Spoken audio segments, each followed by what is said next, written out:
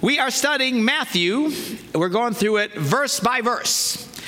We started this at the beginning of the year. Said it's a series of messages called The Message of Jesus. We are teaching people what Jesus taught us. We need to be aware of what Jesus taught so that we can do what he said. Now, I said we'd most likely be doing this all year. At the rate I'm going, it may be many, many years before we get done, because I can't shut up, But we're going through it one verse at a time, focusing on what Jesus said. We're only in chapter 5, and considering we skipped the first 3, we're really going slow. But we are almost at the end of chapter 5, and here we are, verse 43. Now, Jesus said, "You have heard that it was said." Now, this is the Sermon on the Mount. He's still talking. He's not even halfway through yet. "You have heard that it was said," he refers to the Old Testament, "love your neighbor, hate your enemy." Love your neighbor. Actually, more specifically, it says, love the Lord your God with all your heart and your neighbor as yourself. So love your neighbor, hate your enemy. This was actually approved of in the Old Testament. And Jesus is coming along, and he keeps quoting the Old Testament and kind of straightening things out. You say, why was that? I mean, it's just different now. Jesus shows up, and now he is God in the flesh. He had spoken through prophets and everything else like that. But apparently they didn't get everything 100% right. And anybody who's ever in charge of anything, if you have a department that you're in charge of, or you have a business and you have employees or anything like that, and you tell somebody to tell all your employees to do something, and then by the time you show up, they're not doing really what you told them to do in the first place. Anybody ever been there? It's kind of frustrating. It's kind of like that with God. He tells Moses this and everybody else, and then finally he comes up and says, all right, I got to do this myself. And he straightens it out. This is what he told you, but I'm telling you, this is how it's really supposed to be done. So, they like hating their enemies. Actually, if you read the Psalms, wonderful Psalms of David and praising God and songs of encouragement and all that kind of stuff. But if you read them, every once in a while, you run into parts where it says, "And God crushed the teeth of my enemies and ripped their eyes out," and stuff like that. It was like, whoa, dude, check out, that's pretty nasty. But they were actually encouraged, hate their enemies, but love your neighbor. The truth of the matter is, though, they didn't even like loving their neighbors. Jesus came once to one guy and told them, hey, you're supposed to love God and then your neighbor as yourself. And they went, well, who's really my neighbor? Technically, who are we talking about? You can't mean the guy living next to me. His dog is always pooping in my yard. I can't stand this guy. And Jesus gave the parable of the Good Samaritan. You remember this parable? Most people are aware of this parable. Is where this Samaritan is coming along and he sees somebody in trouble and he helps him. Doesn't know him, but helps him. The point was, Jesus said, anybody that you see in need is your neighbor. So they didn't even like the first part. They like hating people, but they didn't like even loving their neighbor part. But Jesus ratchets it up. He says in verse 44, "But I tell you," you've heard it, love your neighbor, hate your enemy. "But I tell you, love your enemies." Wow. "And pray for those who persecute you." Now, love your enemies. Now, first of all, as Christians, if you have enemies, it should always be a one-sided situation. They hate you. We should never hate anybody. If you ever hear the words coming out of your mouth, "I hate that guy," you're in a bad place. You're not supposed to hate anybody. All right? And I know in school, a lot of you guys in high school and stuff like that, and junior high and stuff, that's the thing, because everybody's got their little cliques, and then one clique hates the other. "I hate that girl, I hate him." Don't catch yourself doing that kind of stuff. A Christian has no business hating anybody. Doesn't matter how big of a jerk they are to you. If somebody hates you, if they're your enemy, that's their decision. It should never be ours. Are you hearing me? We are to love everybody. Don't be hating anybody. I don't care if it is your ex. Don't hate. You got no business hating anybody. Okay, and pray for those who persecute you. There are people who are just mean. They're just mean. Have you ever met really mean people? They're just mean, nasty. Some of you work with people like that. They're just mean people. Lathan works with people like that. They're just mean, nasty people. And they're and they're just, how do we respond to those people? The Bible says you should pray for them. Be kind to them. Pray for them. Well, but I can't stand them. That's the point. You're not supposed to feel that way. You need to love those who hate you. Pray for those who go after you and make your life miserable. Why would you do that? He says, because that way you may be the children of your Father in heaven. He causes his sun to rise on the evil and the good and sends rain on the righteous and unrighteous. God blesses everybody is what he's saying. God is nice to everybody. If God is nice to everybody, we need to be nice to everybody. And then he says, well, if you love those who love you, well, whoop-de-stinkin' do. What reward will you get? Now, it's the first time he uses the word reward, and we're going to see it and hear it over and over and over again. Jesus talked a lot about rewards. Now, God wants to reward you. Now, this isn't just pie in the sky after you die either.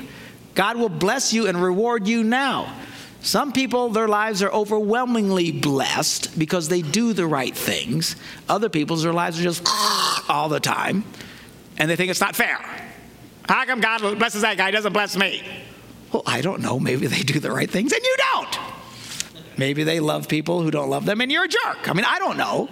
But the reality is God wants to bless you and reward you. You want to be in the reward category? How many want a reward from God? That would be me, all right? So you want a reward, then be nice to people who are not nice to you. If you love people who love you, who cares?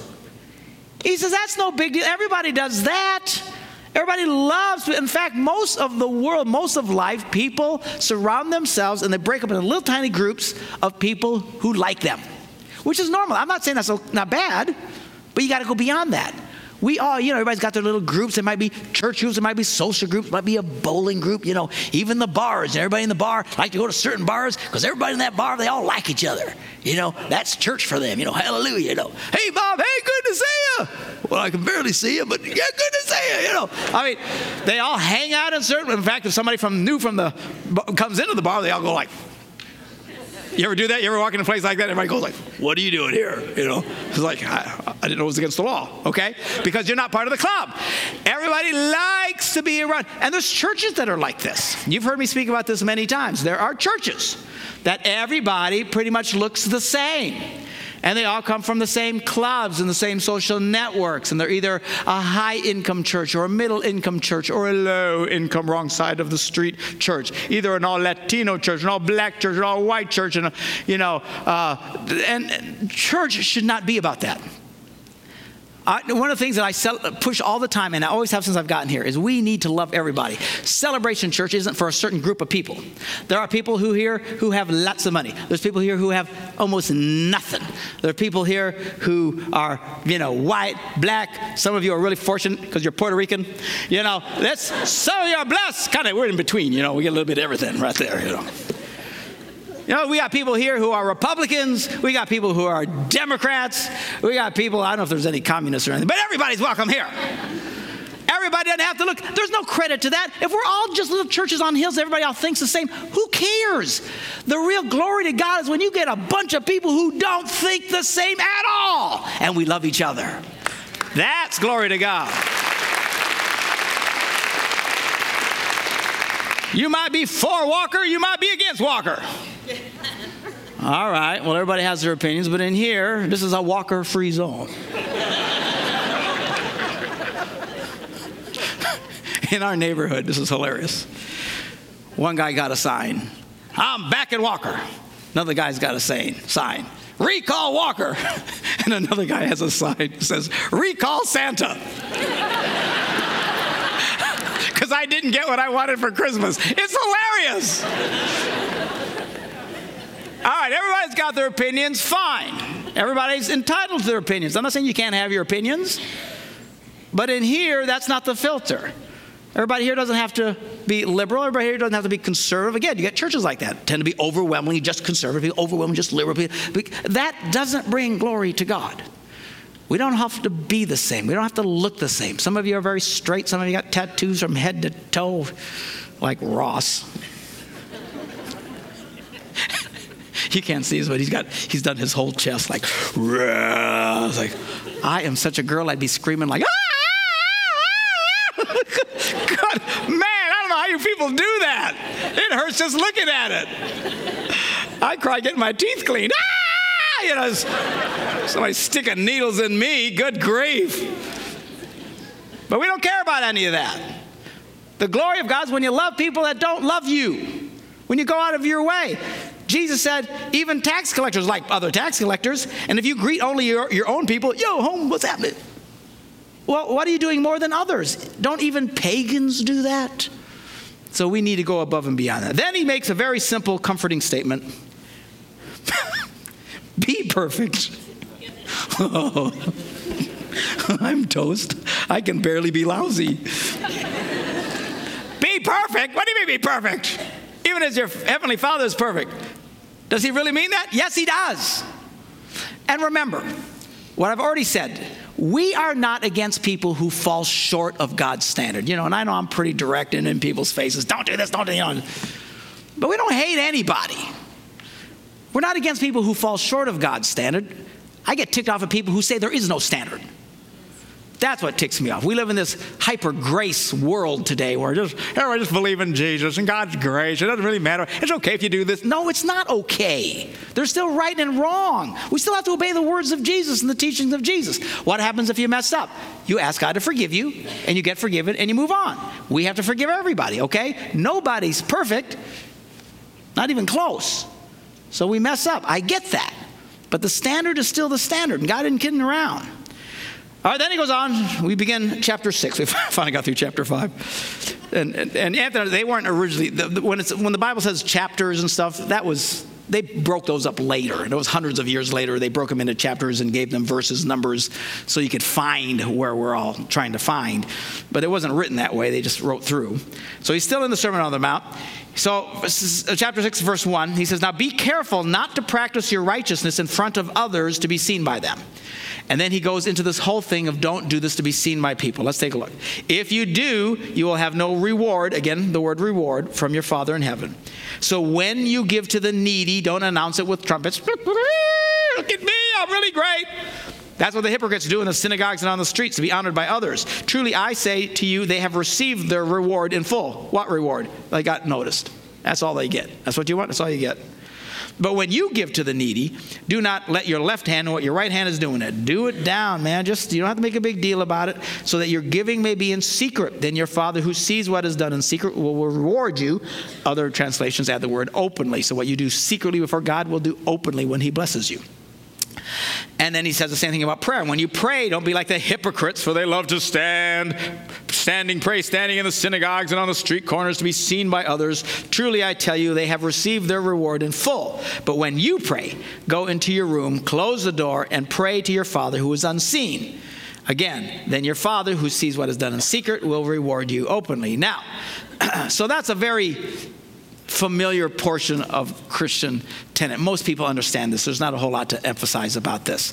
There's some basic things almost everybody understands about Christianity. Turn the other cheek, give, be kind, don't do stuff to be seen by other people.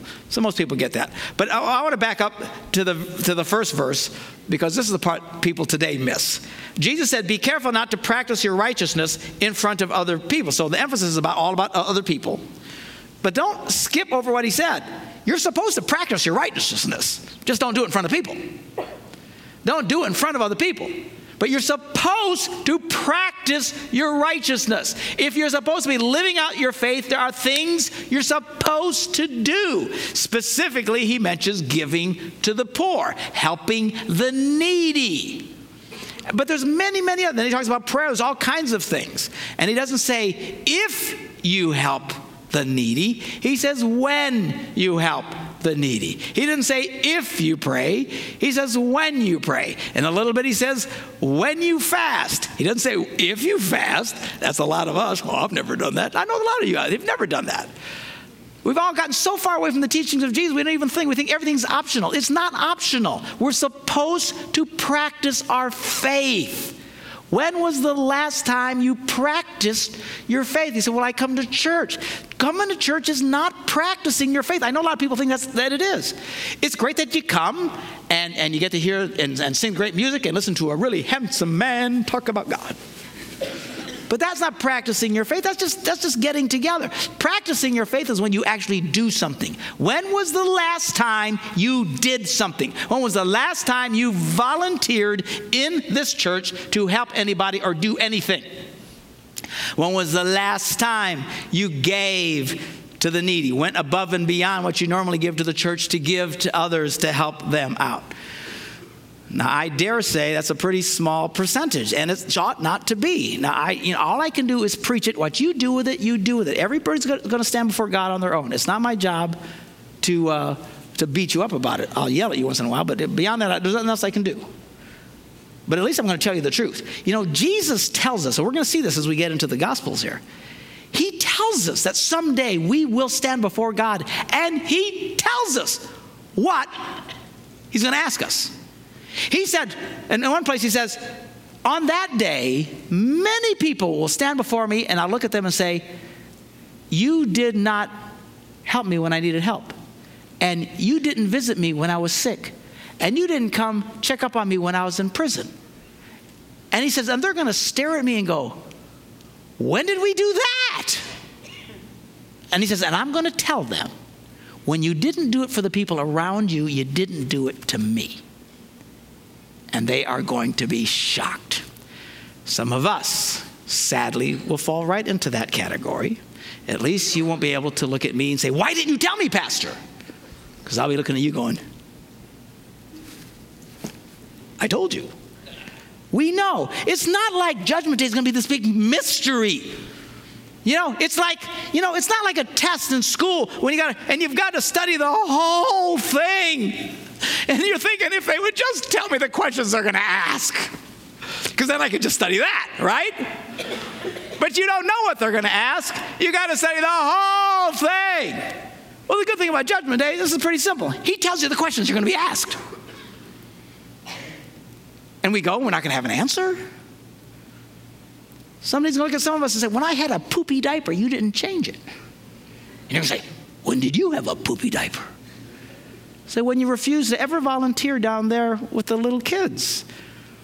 Not one Sunday in 20 years of going to church, you volunteered to go down and help watch some of those little kids so somebody else could worship God.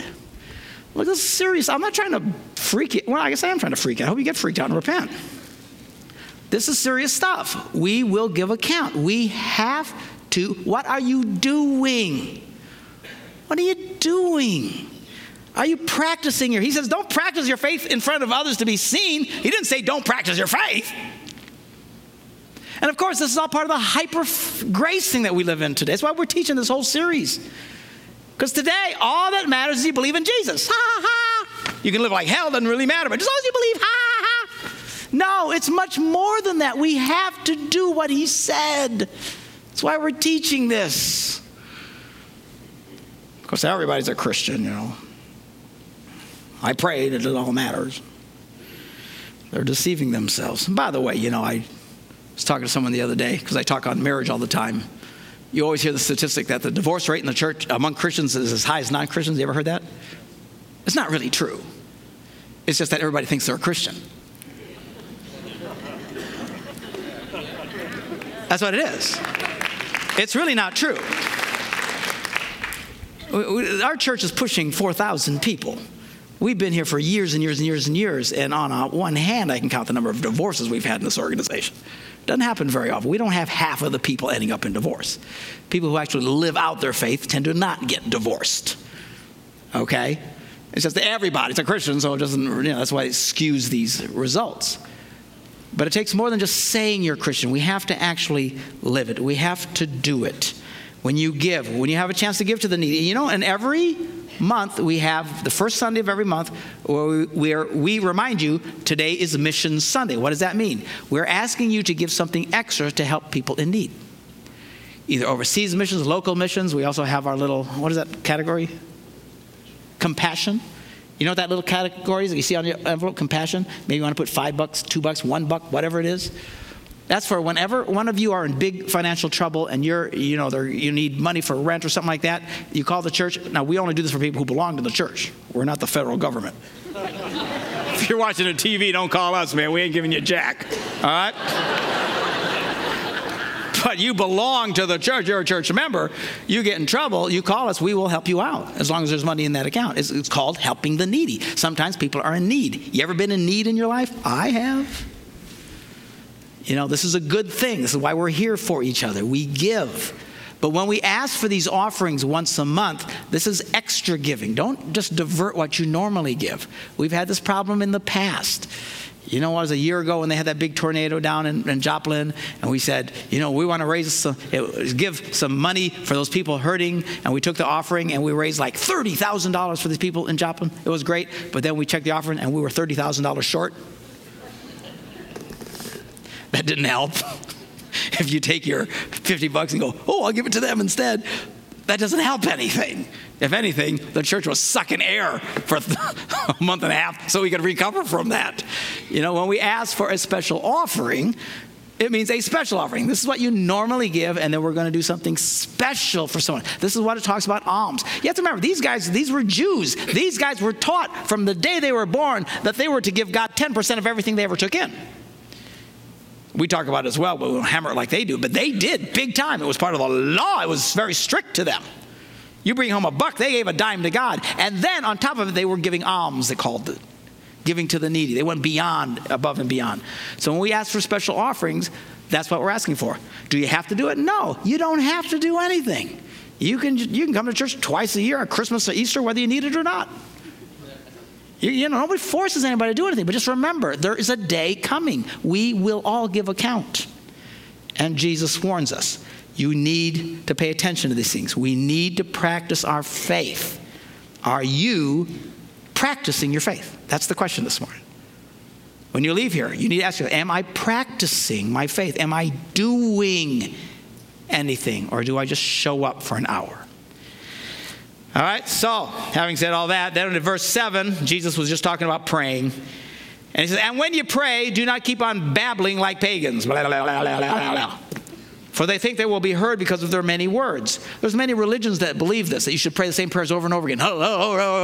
There's even religions that they create like prayer wheels and stuff like that. So when the wind blows, it spins. They're kind of cool little wheels and stuff. But those noises are supposed to be prayers that goes to their gods. And they think if they just load tens of thousands of prayers to the gods will finally hear them. That's not the way we're supposed to pray. There's Christians, quite frankly, some denominations who kind of do that. They encourage people to pray the same prayers over and over again. Our Father art in heaven, our Father art in heaven. As if, God is deaf or something. God isn't like some mom, pulling on your mom's shirt. Mom, what? Okay? You don't have to do that. Now, there's a persistence in prayer. Jesus will tell us about that as we get into this. But you don't have to keep just over and over saying the same prayers over again, thinking that this is how God will hear me. If I just keep saying the Lord's Prayer over and some other prayer. Jesus said, don't do that. He specifically says, don't do that. He says in verse 8, do not be like them. Your Father knows what you need before you ask him. And then he juxtaposes. There's a big fancy word for you. Sets against something.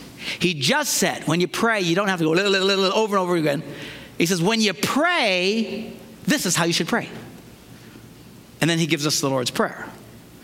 We just prayed it. Our Father who art in heaven. We do this all the time. Now, if you time yourself out saying this, it's about a 20-second prayer.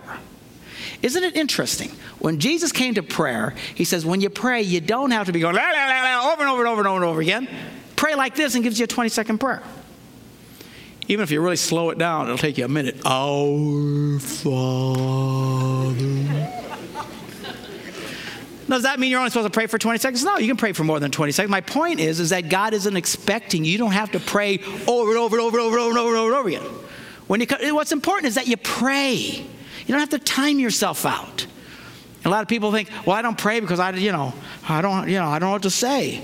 Well, you don't have to say much. Pray like Jesus said. When you pray, pray like this.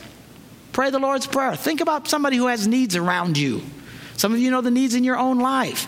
You tell God about it. He says, God knows what you need. This is how you pray. You come to him very honestly, openly. You tell him what's on your heart, what you're asking him to do. Amen. You move on. Now, some people are great prayers. They pray for an hour at a time, 2-3 hours. Some people have special anointings on their lives. They are amazing people who get down and they pray and pray and pray. God uses people like that in an amazing way. That's really their gifting, and that's their ministry. They have a strong ministry of prayer.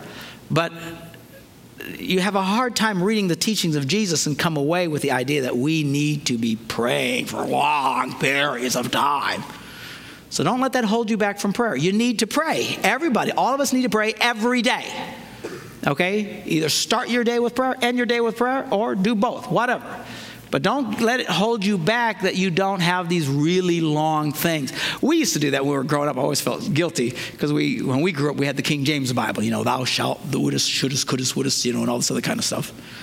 And whenever the King James Bible would say the time of prayer, they used the phrase the hour of prayer. There's even an old hymn, Sweet Hour of Prayer. You know that hymn? It's a nice song. And we were actually taught everybody should pray for an hour every day because the Bible says hour of prayer. Well, it didn't mean 60 minutes. It just meant time of prayer. You need to have a time of prayer. But don't get freaked out and bummed or feel inadequate if you don't go on and on and on and on. God doesn't need you to keep saying the same things over and over and over and over and over and over again. And certainly don't take some memorized prayers and keep track of them if you're saying them over and over and over and over again. That's not the way a Christian should pray. We just talk to God. Now, next week, when we come back, we're going to pick it up here, and I'm going to elaborate on the Lord's Prayer itself.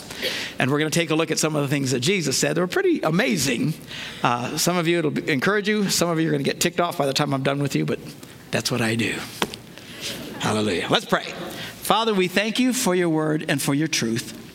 Help us, Lord, to obey your word. You taught us to love people that don't love us, to be kind to those that are very unkind to us. Help us to be those kinds of people. Lord, help us to be people who don't practice our faith to get attention, but we do practice our faith. Help us to do what you tell us to do. Help us to take this seriously. Help us to examine our lives. What are we doing? How do we practice? Who do we visit? Who do we help? How do we contribute? Where do we volunteer? Because this is important. We're not saved by what we do, but we have to do if we're going to practice our faith. And Lord, help us to be the kind of people that are very comfortable with prayer. Help us, Lord, not to be afraid that, unless we can talk for 20, 30 minutes at a time, we shouldn't be praying. Lord, even if they're simple prayers like you taught us, help us to be consistent in our lives to pray, to come to you, to cast our cares upon you because you care for us.